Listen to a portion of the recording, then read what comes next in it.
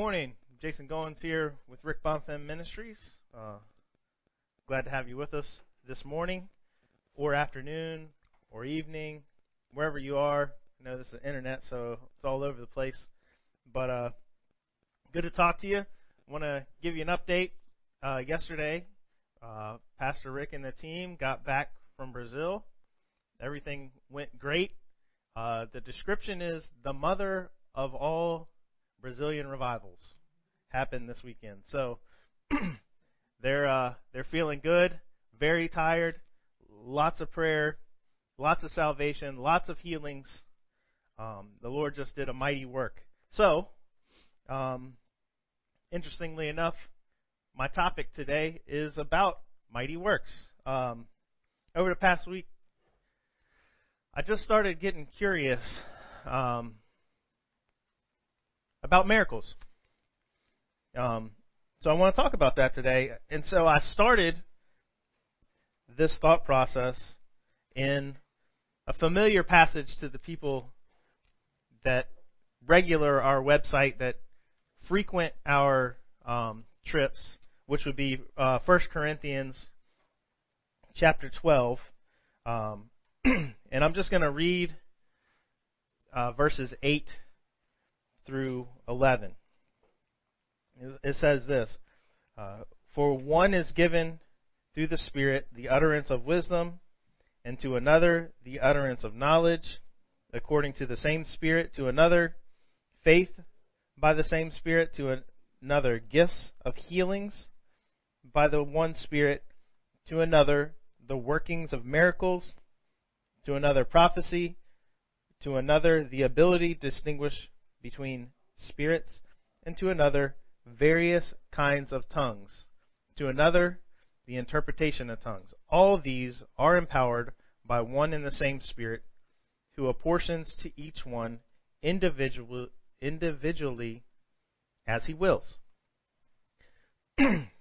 So what I got into was this one part in verse 10 where it says, to another the working of miracles. So this is an important word because I started to look into it a little bit and realized that what we call miracles, what we call the miracles of Jesus, and what we call miracles in general, actually have a bunch of different names throughout the gospel. Right? So if you begin to look around through the Gospels, things that we describe as miracles are sometimes called signs, sometimes called wonders, sometimes mighty works, and sometimes they're called miraculous deeds. So I found at least 4 different ways that the Gospel, the Scriptures, describe what we would call miraculous events. So I just want to kind of get a little bit of a closer look at these, right? So let me say it one more time. Okay? Signs, wonders, mighty works or power, and deeds. So all of these are real important, right? Because we see Jesus actually in the Gospel of John. We see all of these different words used for different things that Jesus does in the Gospels. So I want to start with signs. Okay? And signs, it's an interesting thing because as you look at the word in the Gospel, signs means works that bear witness. Okay? And the word in the Gospel is semeion. And it means an event that communicates a type of a meaning or an outward appearance. So, okay, that's all the academic-y, let's translate the Greek stuff here. But what does that really look like? Right? What I figured out is that signs in the Gospel, when you read it in Acts, when you read it in Corinthians, when you read it in John, and as you read it throughout the Old Testament, a sign establishes authority to the person that it seems to come from. All the sign is a miracle, so it comes from the power of God. But people work the sign. So the sign would establish the authority of the person that's working it, right? Every prophet in the Old Testament had a sign. As you look through, they have a different thing that communicates their authority to speak on certain things, right? Even Jesus says Jonah had the sign of the whale, right? And he complains to the people that he's working all of these different signs, and they still don't necessarily believe in him. So I want to look at one of them that Jesus worked in John 6. And he says that this is a sign. It says, after this, Jesus went away the other side of the Sea of Galilee, which is the Sea of Tiberias, and a large crowd was following him because they saw the signs that he was doing on the sick. So, see, he was doing some signs that dealt with healing. Jesus went up on the mountain, and there he sat down with his disciples. And now the Passover feast of the Jews was at hand. Lifting his eyes, then and seeing a large crowd was coming towards him, Jesus said to Philip, where are we to buy bread so that these people may eat? And he said this to test him, for he himself knew what he would do. Philip answered him, 200 denarii worth of bread would not be enough for each of them to get a little. One of his disciples, Andrew, Simon Peter's brother, said to him, there's a boy here who has 5 barley loaves and 2 fish.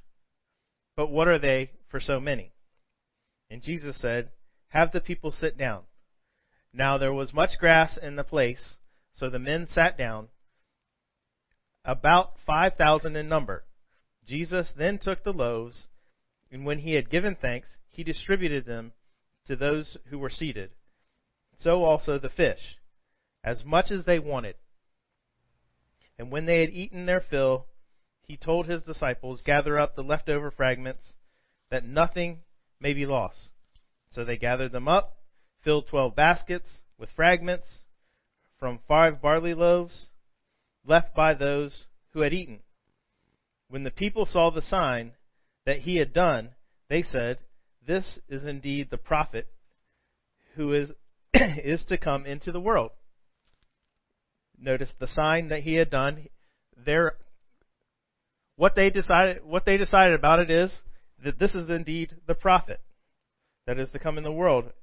And then it says this, perceiving then that they were about to come and take him by force to make him king, Jesus withdrew again to the mountain by himself. So, right, really clearly, this is a sign. It specifically says that Jesus got there, broke up all these loaves, and did whatever he did with the fish.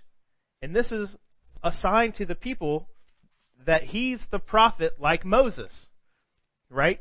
He prayed and provided bread. Just like there was manna in the wilderness, Jesus now has the provision to feed the people. This is one of many, many, many of Jesus's prophetic signs. If you go through the Gospel of John, you'll see it'll. I mean, if you went through and you had a list and you just listed them off, I don't even know how many times, 20, 30, multiple times it says that Jesus was there and he was working in signs and in wonders. So, as I said before, let's recap, right? A sign A sign establishes your authority, right? Even if you went on in 1 Corinthians, just a little bit further down, it tells us, in 2 Corinthians, Paul actually tells us, I think it's in chapter 14, that he was there with them and he worked the signs of an apostle.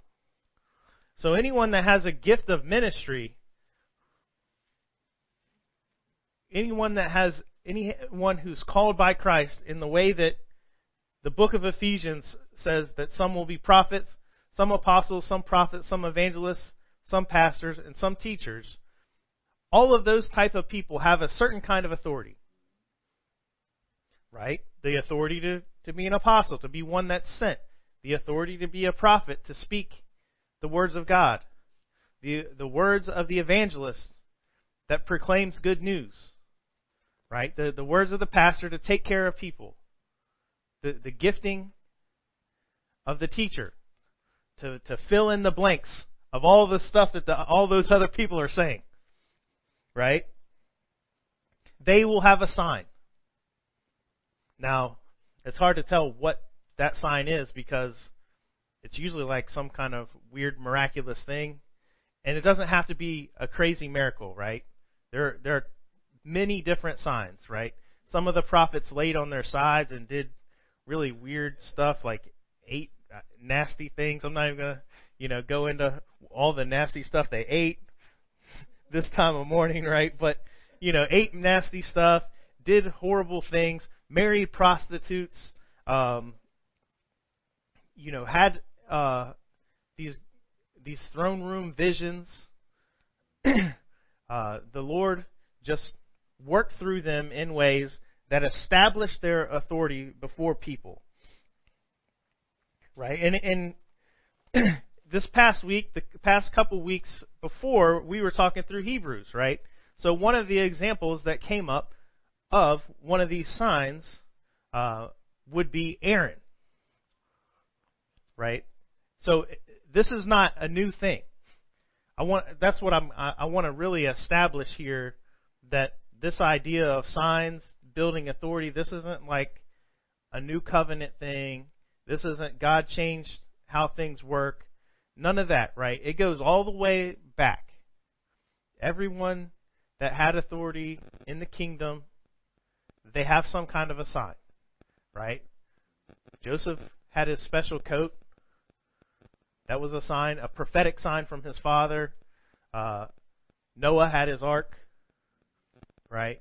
So many different things happened to establish signs, right? And one of those stories is Aaron. And I'm not going to read it because it's a fairly long story. But the basics, right? God established Aaron as a priest.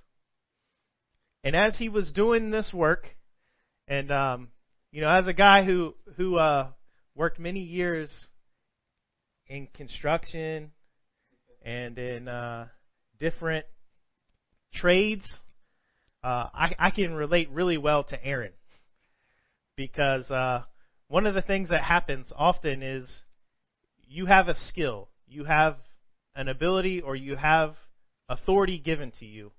And the first thing that wants to happen is somebody wants to come in and say, well, I could do that. And that's what they did, right? They came in and they're like, oh, I make dinner for my family. I could cut up a lamb and put it on the barbecue on the grill. So they came in and that's what they did, right? They kind of tried to undermine Aaron by saying they could do what he could do, which in a certain aspect, yes, they could. But God established Aaron, right? He had all of those people that were saying they could do that, because I think what might have happened is the people saw that Aaron, although it was a nasty, messy job and it had a burden for people, they had a jealousy, right? Because Aaron and those Levitical priests got an inheritance by being the priest. That was their work, right? The work of a pastor and the covering for the community, that was their work, and maybe some people thought, oh well, this is a bread and butter cake job. I can chill here in the tent and get some food, so I want to do it. But what happened, right, is God had them come in, and he had them bring a staff, right? Many of them were shepherds. They were walking in the desert. They had some walking sticks, and they put them into the tabernacle, right? And as that happened, they were all supposed to leave. When they came back, Aaron's staff specifically had budded, had rose up like a living tree, right? And so they kept that stick in the ark. That was a sign, right? So it goes all the way back at least that far, and probably further, that God establishes people's authority to speak in His place, to do His work by a sign. So I could go on and on all day long just about the idea of signs, right? The interesting thing that I found was there's a really closely related one, and they almost always like come together when they're talked about in the gospel, and that's wonders, right? It says Jesus worked in signs and wonders. So here's an interesting distinction. Signs, so if I'm talking about me, a sign would establish my authority. A wonder establishes God's authority. What do I mean by that? Well, let's look again. I want to just give you kind of the word here, right? In the word in the Greek is teros, which means an omen, or in their language, like a miracle, right? And it always reveals God. It's like a revelation style miracle. And so, throughout the Gospels, again, John, if you want to look at all of these different words, they're in the Gospel of John in differing places. But you have to be careful, because a lot of translations just say miracle. Some of the more regular translations will just give you miracle. But often signs and wonders are right next to each other, because God establishes both of them, right? And really, any miracle establishes God, right? The 1 Corinthians passage that we read at the beginning establishes that all of those 9 gifts establish that God's here with you. They're the manifestation of the Spirit. But let me read you from this story, and there are a couple of them here in John 4 and 5. These chapters just are rich in all of these things, right? It says this in John 4:46. So he came again to Cana in Galilee, where he had made the water wine. And at Capernaum there was an official whose son was ill. When this man heard that Jesus had come from Judea to Galilee, he went to him and asked him to come down and heal his son, for he was at the point of death. So Jesus said to him, unless you see signs and wonders, there you go, right? We're holding on to wonders here. You'll not believe. And the official said to him, Sir, come down before my child dies. Pretty bold, right? Beggars can't be choosers, or maybe they can in this instance, right? He's like, just come down. What's it going to hurt, right? And then Jesus said to him, Go, your son will live. The man believed the word that Jesus spoke to him and went on his way. And as he was going down, his servant met him and told him that his son was recovering. So he asked them the hour when he began to get better. And they said to him, Yesterday at the 7th hour, the fever left him. The father knew that was the hour when Jesus had said to him, "Your son will live." And he himself believed, and all his household. This was now the second sign that Jesus did when he had come from Judea. Now, some places, the last part says sign, and some places it says wonder. And so if you look there at the translation, we get wonder, which means this is a sign, this is a miracle that Jesus does. It establishes God, right? It establishes God's hand. Jesus wasn't right there standing on top of it, but he commanded it.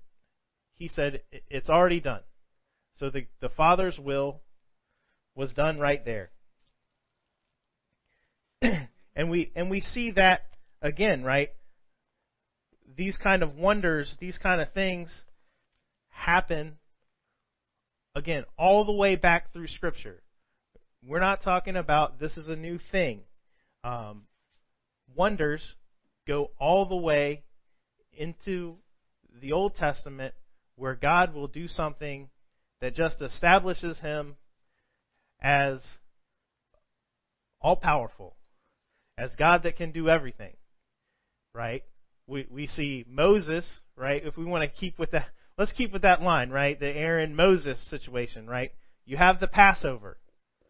All that could be done in that Passover was to paint some blood on your door and hope you did it right and have the meal, and God took care of the rest. Right? He established that sacrifice of the first son right there in Exodus and established his authority. Obviously, the creation is a wonder of God, right? That's his miraculous wonder. And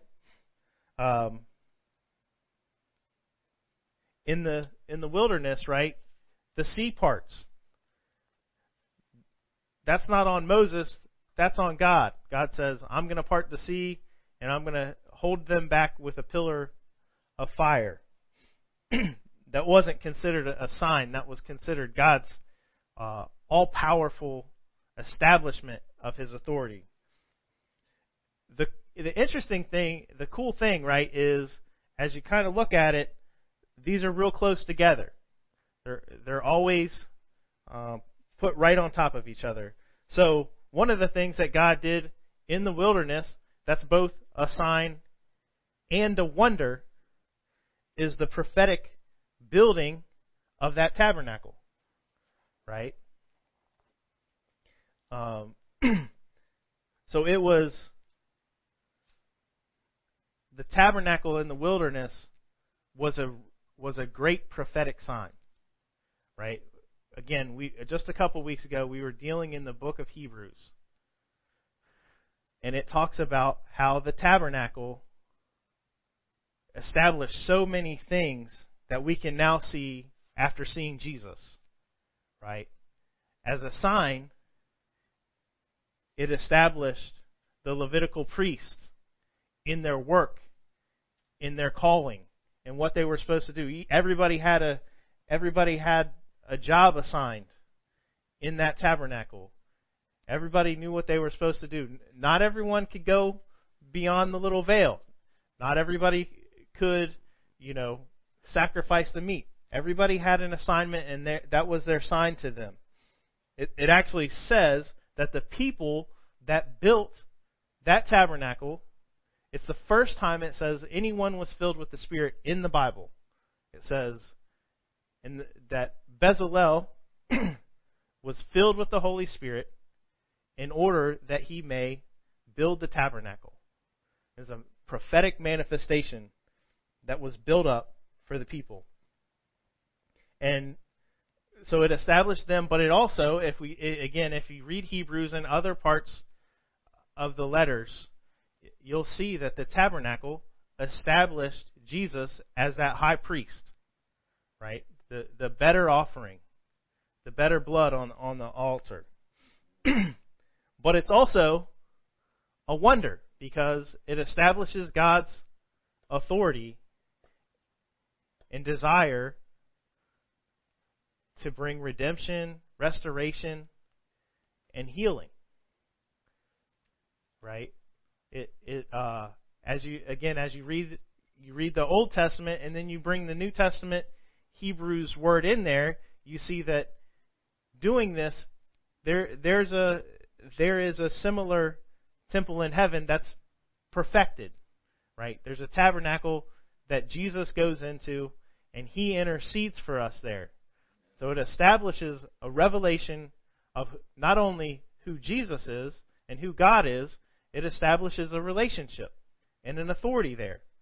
And so signs and wonders are really close together, because sometimes I would say that it's going to be hard for you to figure out what's a sign and what's a wonder, right?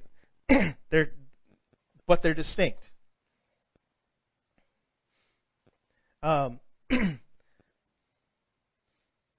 It's really interesting to me because of the way the Levitical priesthood came about, right?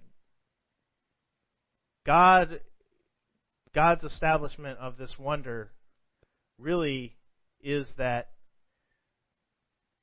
the Levitical priesthood that they inherited from like the worst of the brothers of the 12 tribes of Israel, right? So if you don't know who the Levites were chosen from, they were chosen from the brothers who they had a sister, and she was raped, right? And the guy came and he tried to redeem himself. He was like, I messed up. I was really in love with her, and I got confused, and I did something wrong, and I want to marry her, and I want to try to make this right. And the father said, I'm hoping he talked to his daughter a little bit, and then he said, okay, we're gonna try to make this right. Okay, it doesn't say all that, but that's my prayer, right? We're gonna try to make this right. Okay, you guys were out on a date, things got out of hand. Let's get y'all married. Figure this out. Okay, it happens. All right, that's where I come from, right? And so, really, really close to my heart. But the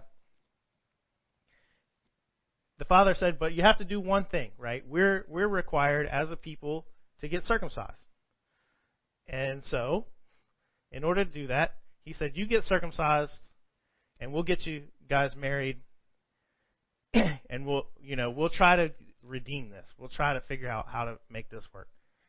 And what happens is the brothers, the Levites, the guy that is the namesake of the Levites, goes out and kills them all while they're down after surgery, basically, right? And so what God is doing is he took the bitter people, the most unforgiving, bitter murderer, and he made them the redeemer.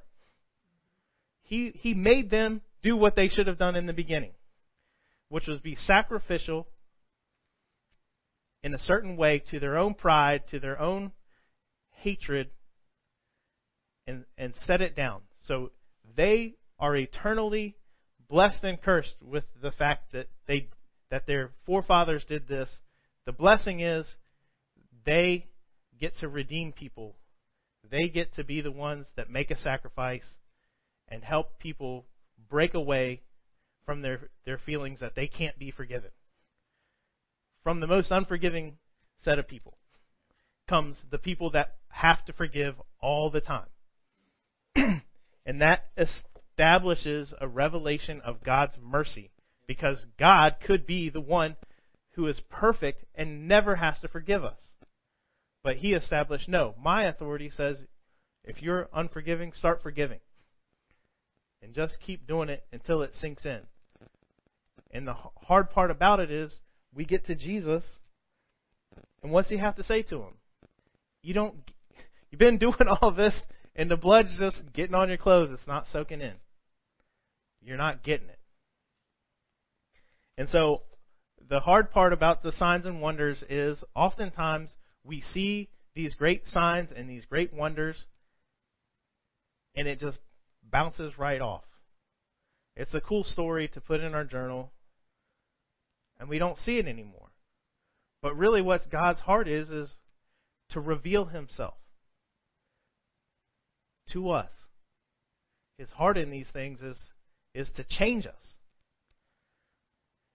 We can do it over and over again and see the signs and see the wonders and never change.